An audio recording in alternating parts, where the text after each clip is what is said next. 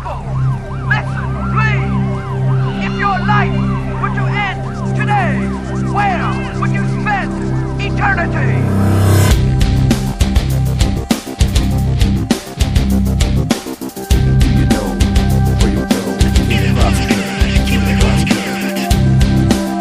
Welcome to the Cross Current Radio Show, your spiritual speaker's corner, broadcast, and podcast.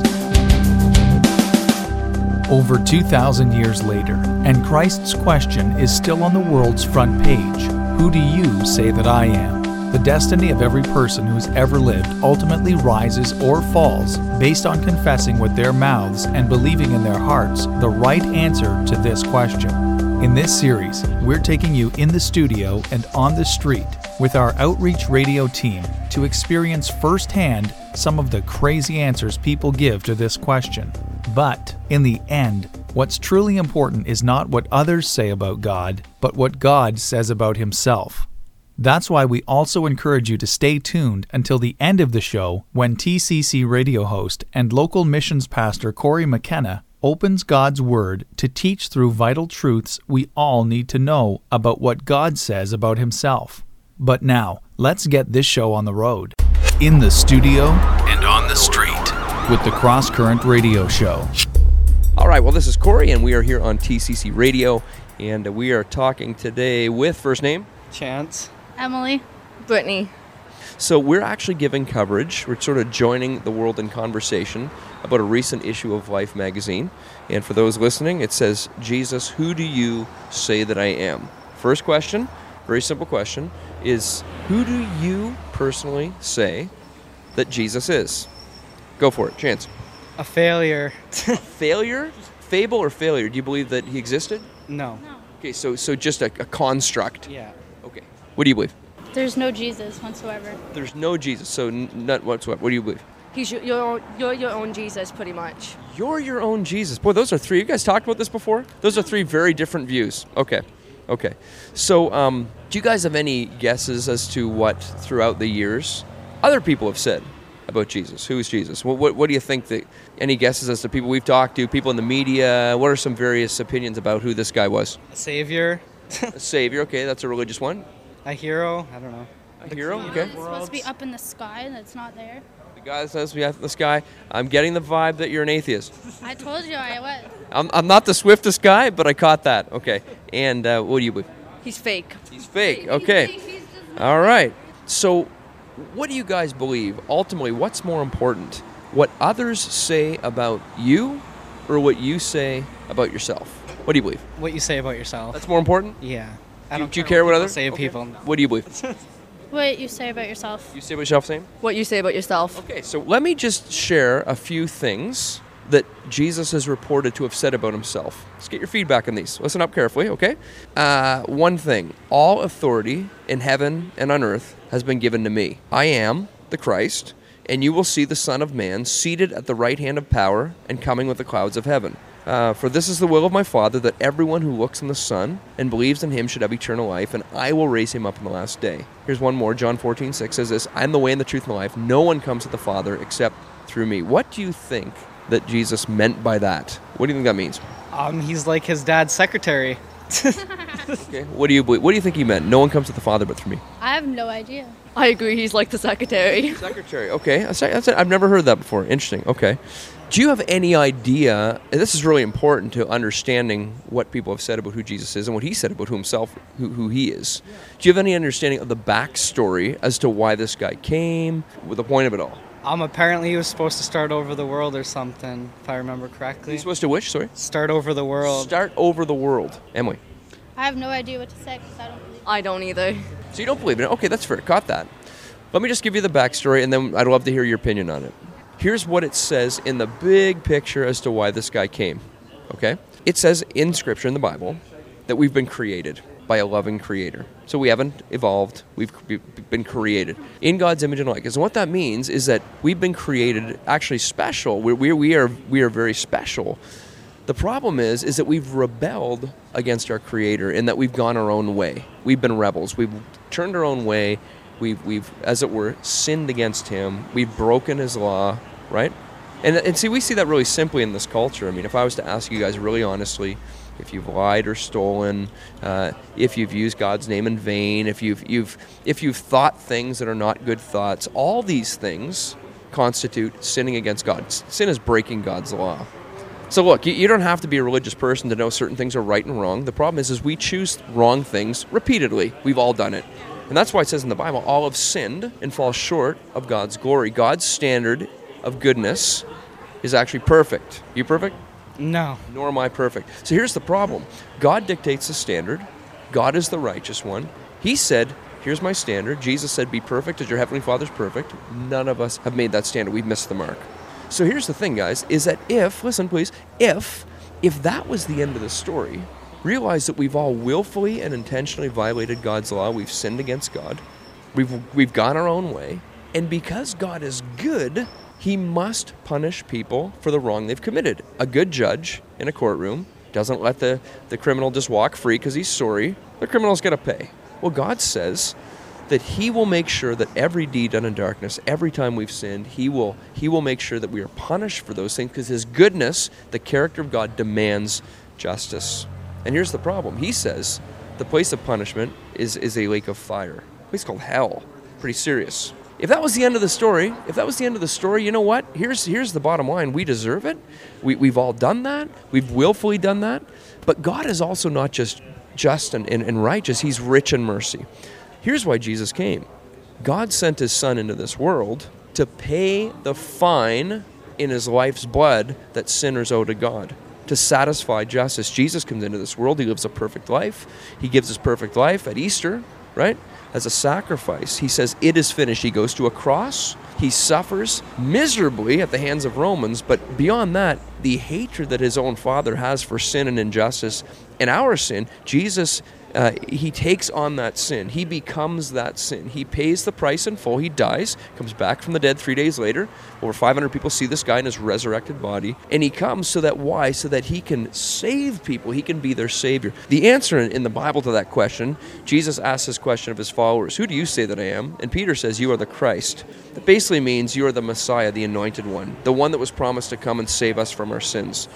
And now he says, if you turn from your sin, the words repent, you turn away from your sin, you put your faith not in your good works, not in your school, not in your family, not in anything else other than Jesus Christ alone to save you. He says, I will save you. I will cause you to be born again of my Spirit. I will give you a new heart with new desires, abundant life, all those types of things. But if we reject this gift, then God says, I still will make sure justice is satisfied. The problem is, that's what hell is for, because we go to hell because we can never pay back this infinite fine or crime against an infinite God. So Jesus came, basically, to save people from the wrath of God and to save them into eternal life with him. That's the gist of why he came.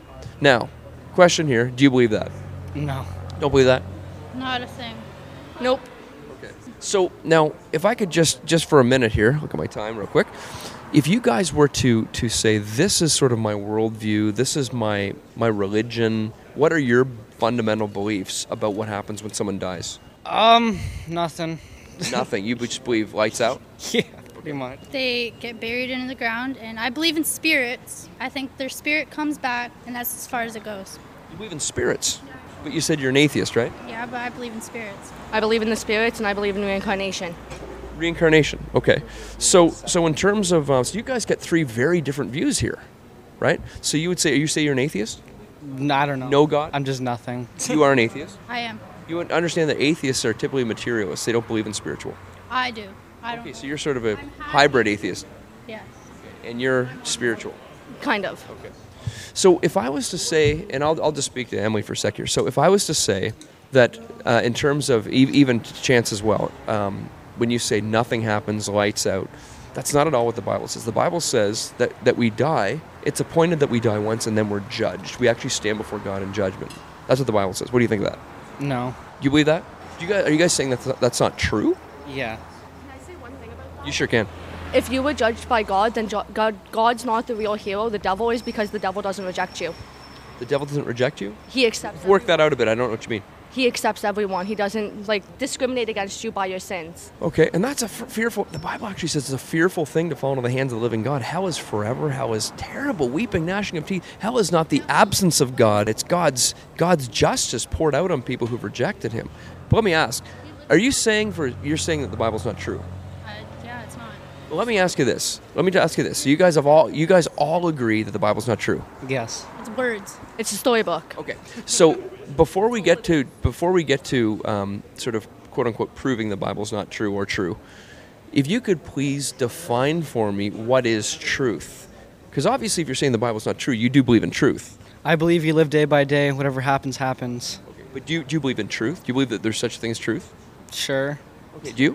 Yeah. Do you believe in truth? Yes. Okay. So what is truth then to you? Define for me truth. I have no idea. You can't define truth? No. Okay. Emily, what is truth? I don't know. You can't define truth? Not really. What do you think? Truth? When the facts are there, then it's the truth. If there are no facts, then there's no proof of anything. Okay, so the facts are there, but what is truth? So you've told me how you come to believe something to be true, but what is truth by definition? What is truth? I don't know, I've never read the dictionary. Interesting. So guys, here's sort of where I'm going with this. You guys are making truth claims, right? So you're saying this is true, that's not true, the Bible's a storybook. I'm going on by facts. If there's no facts, there's nothing to prove that it's true or not, then... Okay, is that true? Yeah. Okay, but what is truth? I don't know, but if there's no Right, facts so- that it's true, then nothing can be true. So how can the facts prove something to be true if I don't know what truth is? How can I prove anything if I can't even define what I'm trying to prove? I don't know. Hi, this is Corey with TCC Radio. We'll get you back on the street with Chance, Emily, and Brittany and I in a few. But first, here's how you can partner in the gospel with us. Canada needs Christ. Will you prayerfully give to our great mission of airing and sharing? Airing, this outreach radio show further across Canada and equipping more churches in Canada to share Christ? If so, go to thecrosscurrent.com/give and choose the giving option that's best for you. We thank God for you and your partnership in His gospel. Hear this out, guys. This is really important because you know what? The reason, and I'm not trying to get you guys in sort of a bit of a shell game here. What I'm saying is that the Bible says that Jesus, in John 14, says Jesus is the truth. It also says that your word is truth. Here's what is true.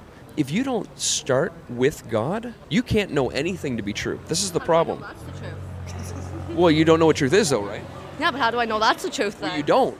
Exactly. So then you're pretty much contradicting yourself. Not at all. Yeah, because you're asking me. Because I can define what truth is. Okay, then define it. Truth is that which conforms to reality as perceived by God.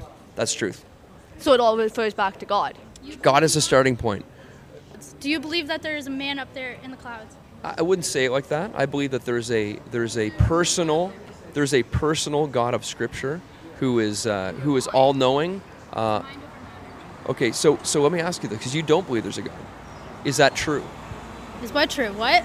Well, everybody believes in their own thing, so it's true to some people, it's true to others, not true to others. Just depends who you are. Can I tell you a little shocker here? It actually says that there's no atheists. The Bible says that everyone knows God exists. And here's what they do. They suppress the truth. And sort of the picture there is if you could picture someone trying to hold a beach ball in a swimming pool and it's trying to bounce up. So in other words, they know things because you know it's true that if you walk across the street and a truck's coming, you're going to get hit, probably. That's true. What the Bible says is if you ignore the God of Scripture, you can't define what truth is. So here's the way this looks, guys. You're making truth claims. You believe things. You're probably moral people. Do you believe in justice?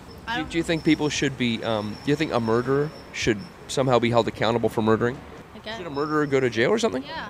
Why? Because they murdered someone, it's not right. Why did they take someone else's life? Okay, so we talked about They truth. weren't happy with theirs. Why'd they have to take someone else's? They didn't do anything. Now I agree with you, and I can tell you why I agree with you, because that person was made in God's image. They're valuable. Hold on now. God's a starting point. Let me ask you this, Emily. Why is it wrong, if you don't believe in God, why is it wrong for someone to murder? What if the murderer said, I think it's right for me to murder? Who decides? And they're in the wrong. But who says? They're in the right in their own mind. So they're right then. In their mind. Not in something, maybe to them they're right, but in other people's they're wrong. How do you know that you're not wrong in your mind? Because you believe that it's right. So then truth resides with you. Sure. Is that true? Sure. See, guys, this is the point. I'm not just dancing circles here. Here's the problem. You guys know right from wrong. You guys know things to be true or false, right? You know right from wrong. You're probably moral people. Here's the problem. If you abandon the Christian worldview, if you say God doesn't exist, you can't tell me why things are right and wrong and why it matters. If you could look Hitler, last chance, if you could look, do you think Adolf Hitler was wrong for what he did? In a way, yes, but in a way, no. He had his reasons. Okay. So was it right because he had his reasons? So do you think if you can get enough people to think something's right, does that make it right? Not exactly. Okay. So do you think he was wrong? Somewhat, yes. You say it's World War II. You can look Hitler in the eyes. You go back in time, Hitler's standing in front of you, and you say, what you're doing is wrong because... well, maybe you would, but what's your answer? What would you say to him? What you're doing is because... Half these people are innocent. Okay, and he says, I think they're totally guilty. Well, then I just shoot him or something. I don't Okay, you shoot him or something. Okay. So you take justice in your own hands. Yeah, I'm not much for talking. Here's the problem. Okay, but here's the problem. What if I decide something different than you do? What if there's a whole population of people that says I think people with black sweaters and dog hair on them, I think those people should be eliminated from society. That's their opinion. That's their opinion. But guys, it comes down to someone has to set the rules. The problem is, even amongst us four standing here, we don't have all knowledge. We don't have all morality. We need someone outside of us to set the rules, and that's what God's done. God said, you know right from wrong. You're made in my image. You're a moral person. You know truth. But what you do is when you ignore me, God says, if I can be really, really kind of cheeky here, you sound kind of foolish. I'm not saying you're stupid. You're probably very smart. But he's saying when you ignore me, you can't even account for these simple questions about what is right, what is wrong. And then we have people saying things like maybe there is no right and wrong when they don't really believe that. In other words, you don't live consistent with what you believe to be true. God. Well, no, here's the thing. Unless you actually have physical proof that there is God, I won't believe in him. Do you understand that God's not made of matter? God's not physical. He's spirit. I don't believe that. Okay, I know you don't believe that, but this is what he says about himself. So here's the problem, is if you say to me, I want you to prove the existence of something, and I want to see it, touch it, taste it, I want you to do it in the physical. The problem is you have to prove something according to the nature of what it is you're trying to prove. And here's what I mean. I prove a chair the way you're describing. There's the chair, it's made of matter. I can sit on the chair, I can touch the chair. God is spirit. But you don't prove a spirit in the same way that you prove a chair or a table. You understand that? But he hasn't proved himself. He actually has. He said that he's made himself obvious. It says, the heavens declare the glory of God. The sky above proclaims his handiwork. Day to day pours out speech. Night to night reveals knowledge. What that means is creation alone is proof that God's given that he exists, and everyone knows it. So here's the problem, guys, is what happens is that when you ignore that, and you can do that, I mean, you guys have been, again, very kind to talk, but when you ignore that, what happens is that you're really ignoring God. I mean, I'm just here to say, please really stop doing that. He's saying that's suppressing truth, and when we suppress the truth, we ignore God, we really sin against God, and he's saying, stop doing that. Turn away from that. And when we actually come to him in humility and repentance and faith, then what happens is he actually doesn't just redeem my soul for eternity, which is really cool. He redeems my reasoning now so I can actually answer basic questions about life and why it works this way. But that's the good news of the gospel. Why does everyone have a different God? Well, it's very, very simple to answer that. Psalm 96:5 says, all the gods of the people are worthless idols, but the Lord made the heavens. There's not a bunch of different gods. People make gods up in their minds, and I understand that. The Bible says very clearly there's the one true and living God, and anyone that's not him is fake, is not true. So that's the problem, and that's not my words, that's his. So he's saying there's either the one true and living God, or there's an idol in the making. I have. I'm a pastor of a church. Why does it keep changing too? Why does it change over the years? Now, can I let you in a little secret here too? What I find neat is you're still asking me questions, trying to get to the truth of the matter, without having a definition for truth. Because if the Bible keeps changing and everyone's perspective on God is different, then why is the whole thing about God even there? Everyone is their own God. It's in everyone's mind. So you're basically saying whatever I believe is true is true. Pretty much. So do people who don't believe in gravity, do they float away? No. Okay. So gravity's true whether I embrace it or not. No, but it's there. There's no ifs, ands, or buts about it. See, it's interesting that no matter what I choose to believe about gravity, Gravity's there whether I embrace it or not. In terms of the Bible's the same way. God's saying this. Just because you say you don't believe in him, he's actually made himself plain. Everyone knows he exists, and we ignore him, we turn our back, we go the other way. That's the problem. Hi, I'm Corey McKenna, president of the Cross Current. Will you help hear HEAR at home with us? Thanks to ministry partners like you, we were able to send me into the field full-time on July 1st. But to equip more Christians online and to engage more non-Christians on air, we need your support. To pray, give, and go with us, visit helphere.ca. Personal. Let's get personal. And make sharing your faith a part of every day. Welcome to Let's Get Personal, a 60-second sample of personal witness training with the Cross Current. Your lost loved ones likely don't know that the cross is the climax of his story that God's telling for his glory. So open Scripture and start from the start to share our part in his creation, our fall, his redemption, and his restoration. Because life's not about where God fits in our story, but where we fit in his. And that's just a glimpse of how TCC can help you and your church normalize sharing Christ in all your personal relationships. Personal. For more personal witnessing or training, visit thecrosscurrent.com.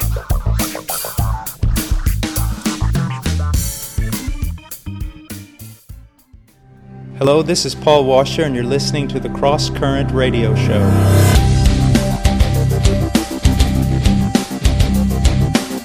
Hello again, this is Corey McKenna, founder of the Cross Current and host of TCC Radio, and welcome to part 3 of our series. If you've been with us since the beginning, you'll know that at the end of each episode, I've been opening God's Word to teach through vital truths we all need to know about what God says about himself as recorded in the 8th chapter of Mark's Gospel. Because in the end, what's most important is not what others say about God, but what God says about himself. And last time, we looked at the first truth God says about himself in this passage: I am Savior. And this time, we'll tackle the second truth God says about himself here, and it's this: I am Lord. Mark 8, verse 34. And calling the crowd to him with his disciples, Jesus said to them, If anyone would come after me, let him deny himself and take up his cross and follow me. Christian, hear the word of the Lord. If you claim to follow Christ as Savior, then in your life, Jesus is either Lord of all or he's not Lord at all. And your total surrender to Jesus as Lord is demonstrated in 3 primary ways. First, you deny yourself for your Lord. Second, you die to yourself for your Lord. And third, you follow your Lord wherever he leads you. First, Jesus says, if anyone would come after me, let him deny himself. In the original Greek, deny himself means refuse to associate with. It means that as a Christian, in the power of the Spirit, I refuse to associate with the person I was because this new creature and the old one are not friends. This is the foundation of true conversion. How do you know that you're a Christian? Because you're so sold out for following Jesus Christ that your attachment to everyone and everything else, including your own life, is comparatively and completely worthless to you. Does that sound like you, Christian? I hope so. And so your total surrender to Jesus as Lord is demonstrated first as you deny yourself for your Lord, and second, in your dying to yourself for your Lord. Look again at what Jesus says. If anyone would come after me, let him deny himself and take up his cross. This simply means that as a follower of Christ, every day I die to myself and say yes to God's will and God's way. To deepen this point, let me share a bit of context for cross-bearing in their culture. One commentator says this: cross-bearing was not an established Jewish metaphor, but the figure was appropriate in Roman-occupied Palestine. It brought to mind the sight of a condemned man who was forced to demonstrate his submission to Rome by carrying part of his cross through the city to his place of execution. Thus, to take up one's cross was to demonstrate publicly one's submission and obedience to the authority against which he had previously rebelled.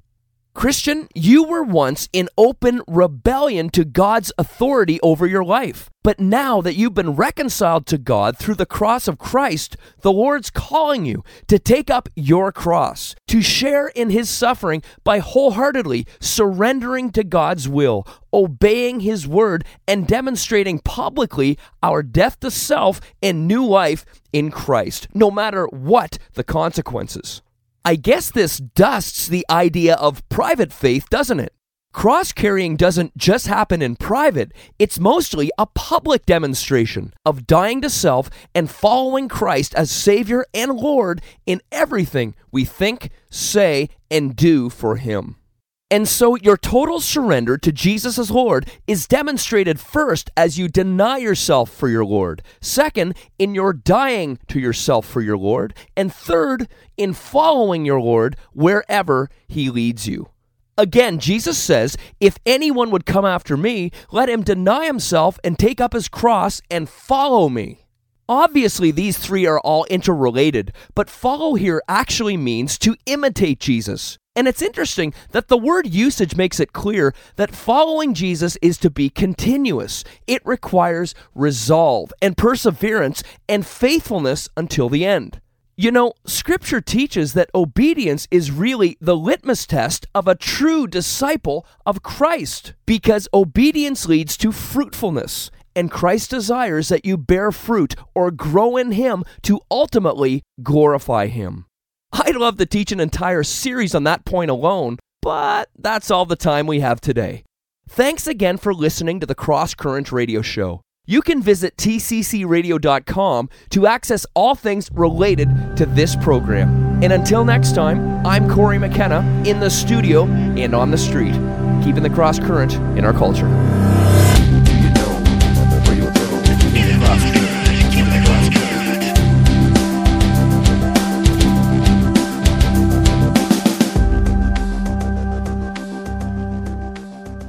Hi, I'm Corey McKenna, president of the Cross Current. Will you help hear HEAR at home with us? Thanks to ministry partners like you, we were able to send me into the field full-time on July 1st. But to equip more Christians online and to engage more non-Christians on air, we need your support. To learn how to pray, give, and go with us, visit helphear.ca. That's HELPHEAR.ca. We thank God for you and your partnership in his gospel.